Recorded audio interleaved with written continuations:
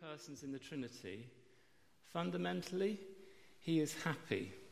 And I won't quote you the verses, but you can think of so many cases where one part of the Trinity enjoys honouring another, and there is a joy and an interaction in God. Fundamentally, he is happy. The second point I want to make is that our desire to be happy is quite reasonable. And in 1 Timothy 6, and we will come to this verse a little bit more fully a few verses around here later, but it says, God who richly provides us with everything for our enjoyment. Right? So you're looking out on this world, and before we talk about where your treasure is, can we just get that point clear, that God is happy, and some of you will know that Shorter Catechism, Westminster Shorter Catechism, man's chief end is to glorify God and to enjoy him forever. So that's a good place to start, isn't it? Before we think, hang on a minute, be careful. God is a positive. Can I ask you, before we just move on then, are you happy? Just think about your witness. Think about other people seeing you. Are you happy? Or does it seem like the Christian faith on you is just a drudgery? I've always got something else to do and it's all just so much. Are you enjoying what God wants you to enjoy? He richly provides you with everything to enjoy, and he is happy, wants to share that with us. So then we come to treasures on earth, and we find this challenge here: do not store up for yourself treasures on earth. And it says where moth. Now the version read to us said rust, didn't it? The new NIV says vermin. Moth and rust or vermin destroy, and where thieves break in and steal. Now, it's worth remembering back in the times that Jesus was moving in, this was an agricultural community, so they didn't have really organised banks and big bank balances, but they probably did have barns with grain and food. So treasures to them is having mountains of this security for food for years to come. What were their dangers? Creatures that could get in there and eat it all up, or indeed people who would come and steal.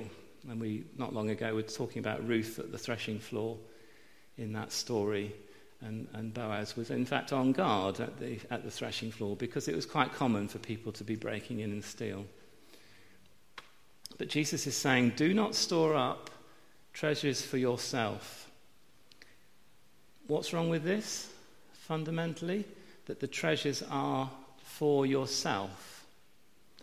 Not treasures necessarily wrong in themselves, but when you gorge on them, when they are only for you and for your luxury, this is where it's coming under this command: do not store them up for yourselves. And some examples of these, give you some picture images, I don't know. You have to be careful with these. The man, whoever owns that super palace, and I think it's got a jacuzzi in the foreground, he might be a multi-billionaire who's doing all kinds of other things with a lot of else, and this might be quite a modest part of his empire. I don't know, it's just a picture. But if indeed this is a person and his treasure, and you've seen all these programs, is it Grand Designs, people who have put all of their life savings into this fantastic palace, and it's really only for a small circle of friends to see. Treasures for yourselves. You can guess. We're talking about material things. There are some examples. I could have drawn a luxury yacht with a helipad on it, couldn't I? Or got a picture of one. So why not store them up? Why not store these sorts of treasures up? Well, for one thing, Jesus says so. But for two, they have a limited life. Why do they have a limited life? Yes. We can't take them with you.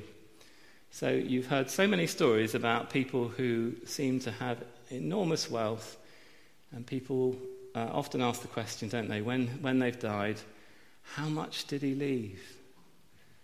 And you know the answer? Everything. He left it all. So even if it appeared for a while and was in use for a while.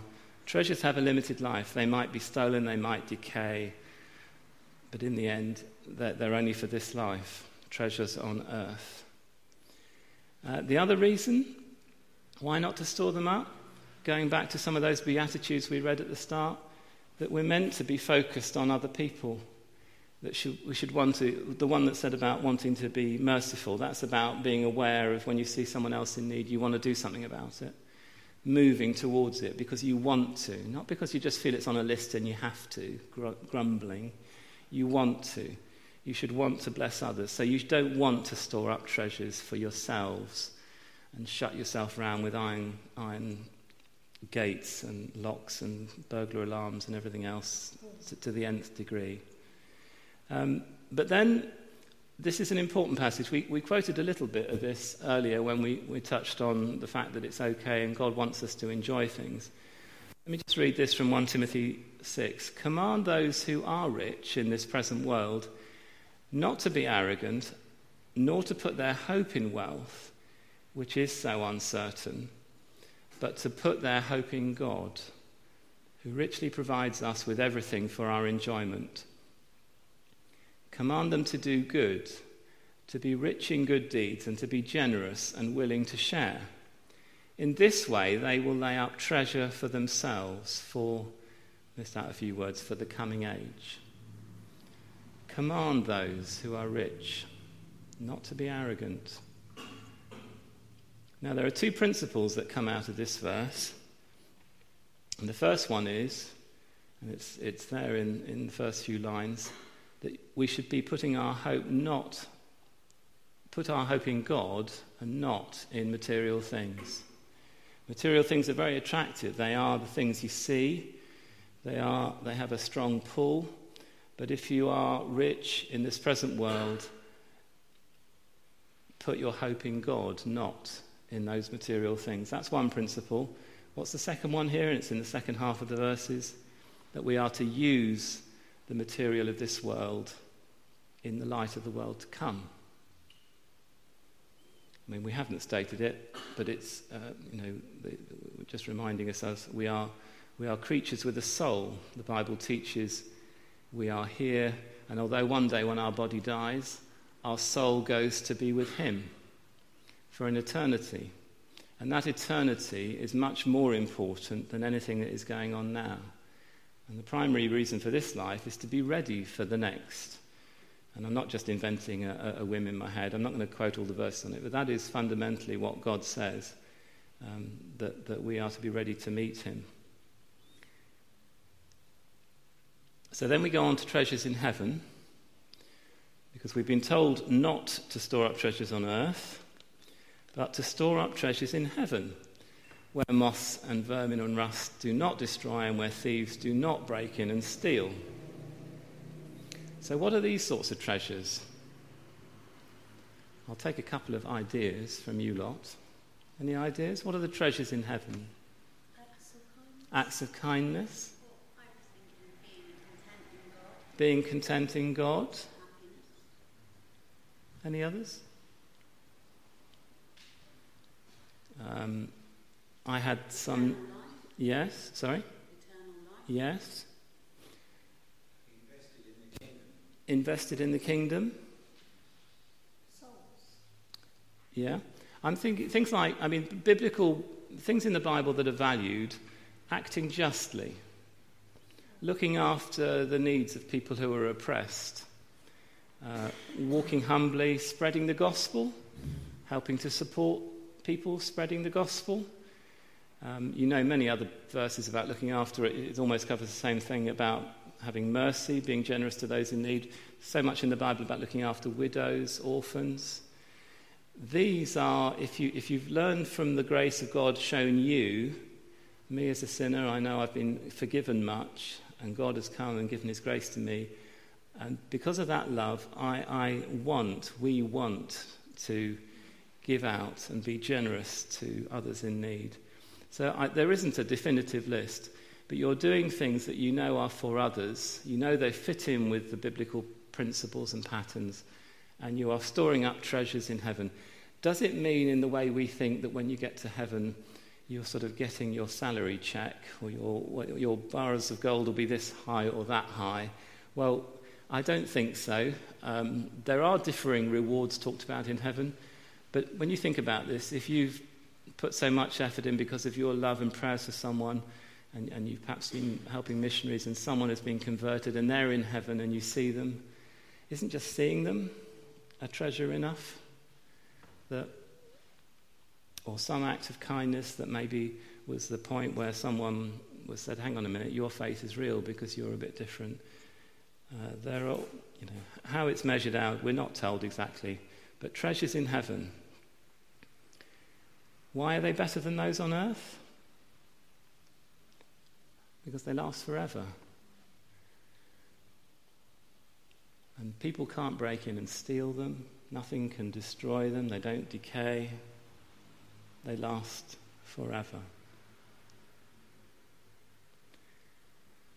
And they will make us truly happy. We're talking about happy later. The consumer culture will tempt me to think that when I have obtained this, I will be truly happy. Then I'm not, but then I feel I need something else, and then I'm truly happy. It's all a lie. But when you have these values and live by them, you can be truly happy. And then we go on to the next part of what we're looking at. Where your treasure is, there your heart will be also.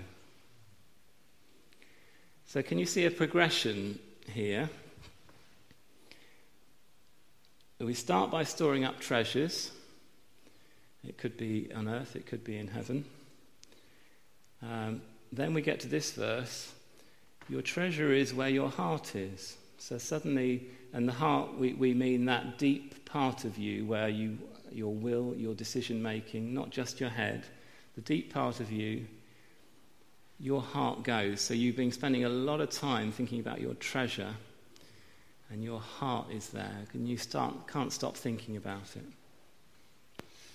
And the next progression, we will be coming to it soon, but soon we find we're talking about which master, God or money. Not just your heart is there, but actually that is mastering you, that God or money is mastering you. So there is a progression here that makes me ask a question: how important is your heart? How important is your heart? There's a lovely verse in Proverbs.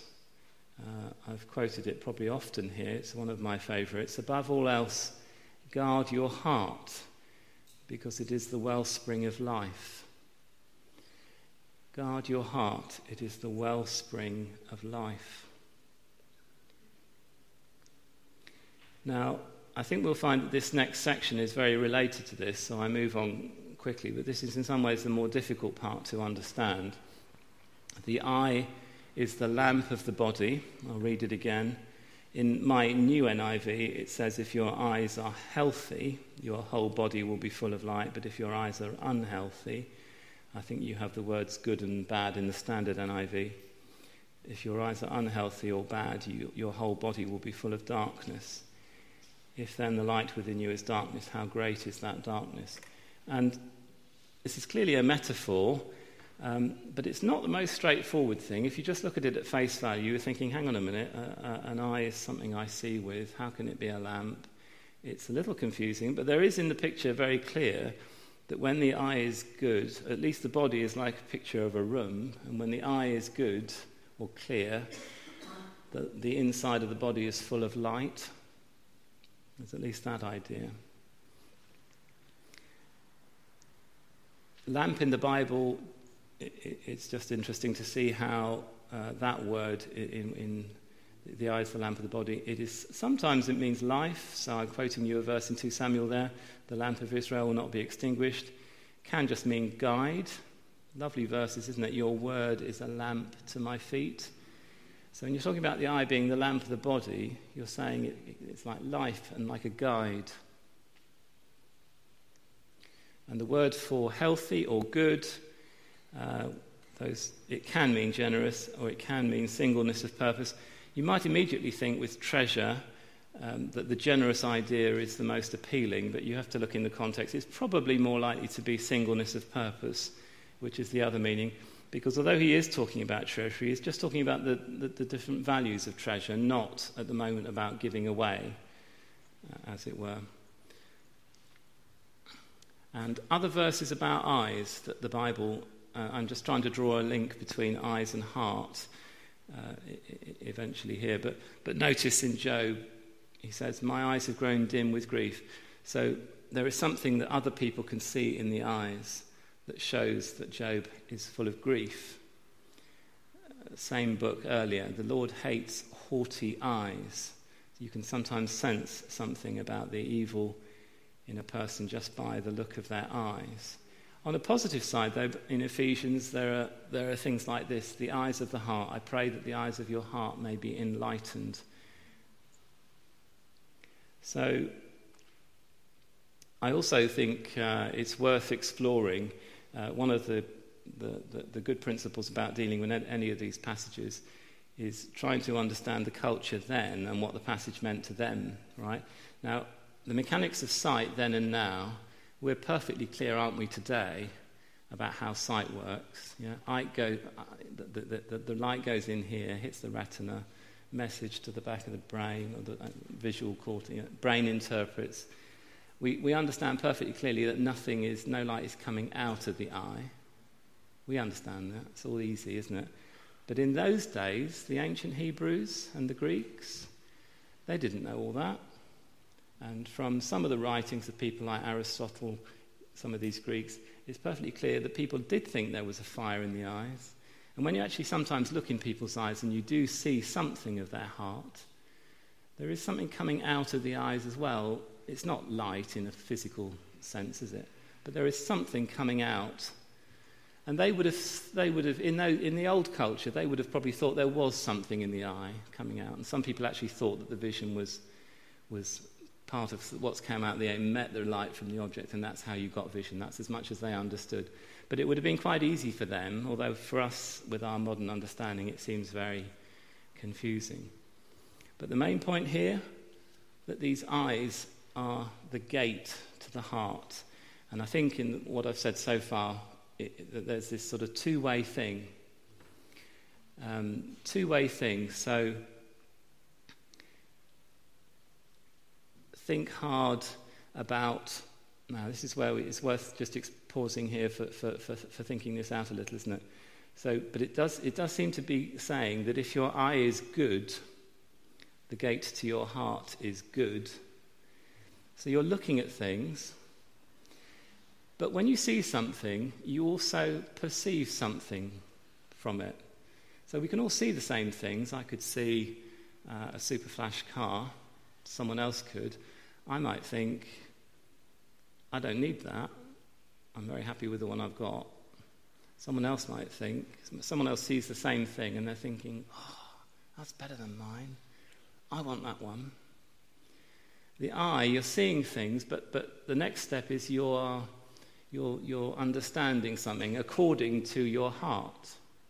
You get the point? And I think the point that is really coming out of this is that where your eye lingers and where you dwell, it's actually either making your eyes clearer and your heart inside lighter, or it's going the other way, that you are getting drowned in, I've got to have, the consumer culture's pummeling me, I've got to have this, I've got to have that, and actually your eyes just getting darker and darker, and inside, you don't know where you're going. Your heart is becoming dark. And other people, they don't see it all from a look in the eyes, but people will tell you some of the women are more perceptive looking at people and sussing out people from looking at them. But there is something to be said from a look in the face, look in the eyes. The eyes are a gate to the heart.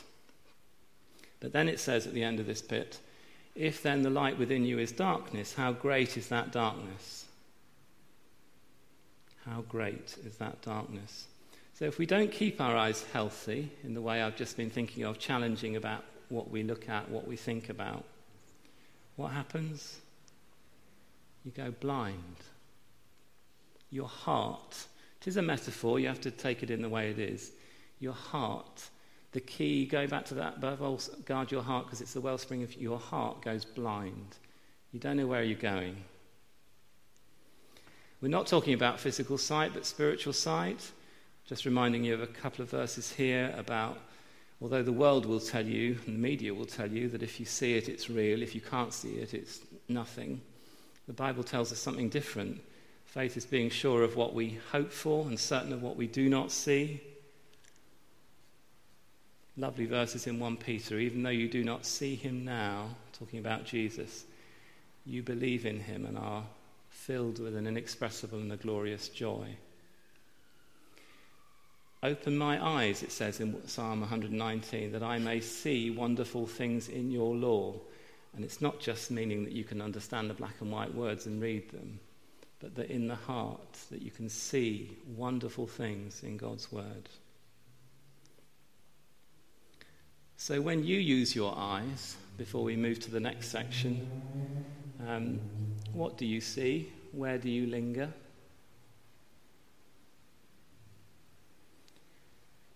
Are you aware enough of how you might have a few hours in front of the Bible per week or listening to people speak about it, but how many hours do you have in front of adverts and newspapers, a lot of which is telling you something else and encouraging you to be constantly unhappy until you've got this or that? There's a favourite song of mine. I like Casting Crowns, that's quite well known here. I keep on quoting them, but there's a song they wrote, Slow Fade, and it's on the lines of be careful because you can slide downhill so easily. It says, be careful, little eyes, what you see. It's the second glance that ties your hands as darkness pulls the strings. And there's the rest of the song, and towards the end, oh, be careful, little eyes, what you see, for the Father up above is looking down in love. Oh, be careful, little eyes, what you see. And then the last part of the passage is that no one can serve two masters. We saw the progression earlier, that you start storing things up, then your heart is where your treasure is, and suddenly you find, although you didn't really want to think you're a slave of anyone, that one or the other is controlling you. Now, if it is God who has won your heart and you love his ways and you just want to do those, that's a lovely thing. But when this evil of wanting money or possessions, material things, just for your own luxury and selfish advancement, it's got you as a slave and you can't break out of it. You keep on thinking that the next thing you're going to get that's bigger and better is going to make you happy. It doesn't work like that. You end up loving your money, and therefore, although you kind of think God's important, he's on the back seat in your life. You end up loving one and hating the other. You can't serve both. So we have an important choice to make.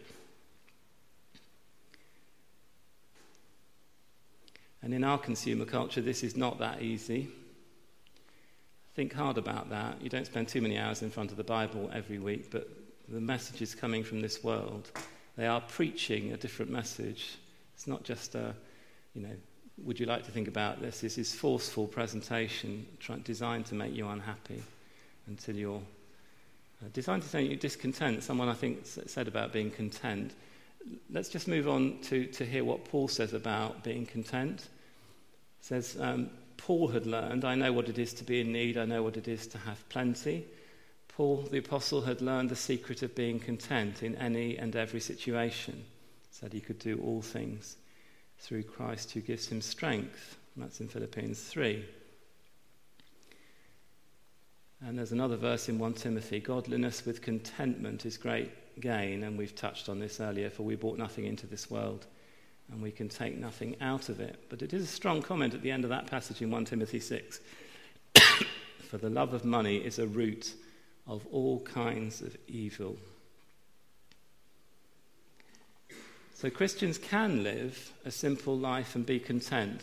Now, if you think about the fruits of the Spirit, being gentle, loving, that's a general Christian quality, not a fruit. But when you think of so many Christian qualities that there are, according to different ages we live in, some might be more important than others.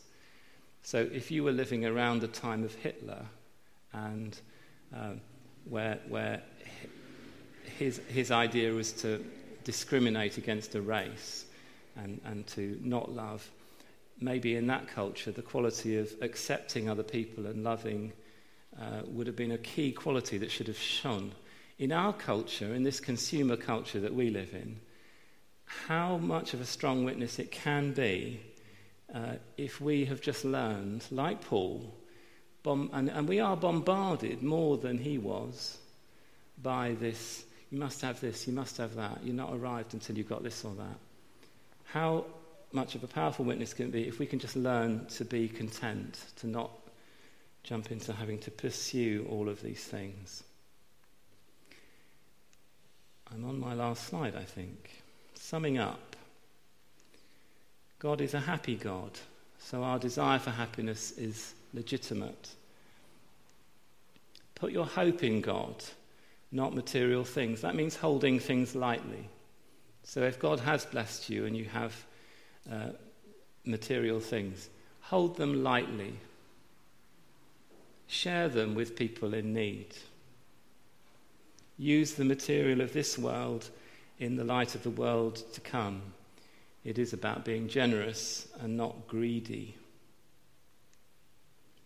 The heart, guard it above all things. The eyes are the gate to the heart. That works both ways. People see something of what your heart is like in your eyes, and what you linger on either darkens or lightens your heart. So are you keeping your eyes and your heart healthy? Does it all sound like nonsense to you? Are you keeping your eyes, heart healthy? And where are you storing up your treasure? Where is your heart? Is God or money your master? I just repeat those lines from that song. Oh, be careful, little eyes, what you see. For the Father up above is looking down in love. Oh, be careful, little eyes, what you see.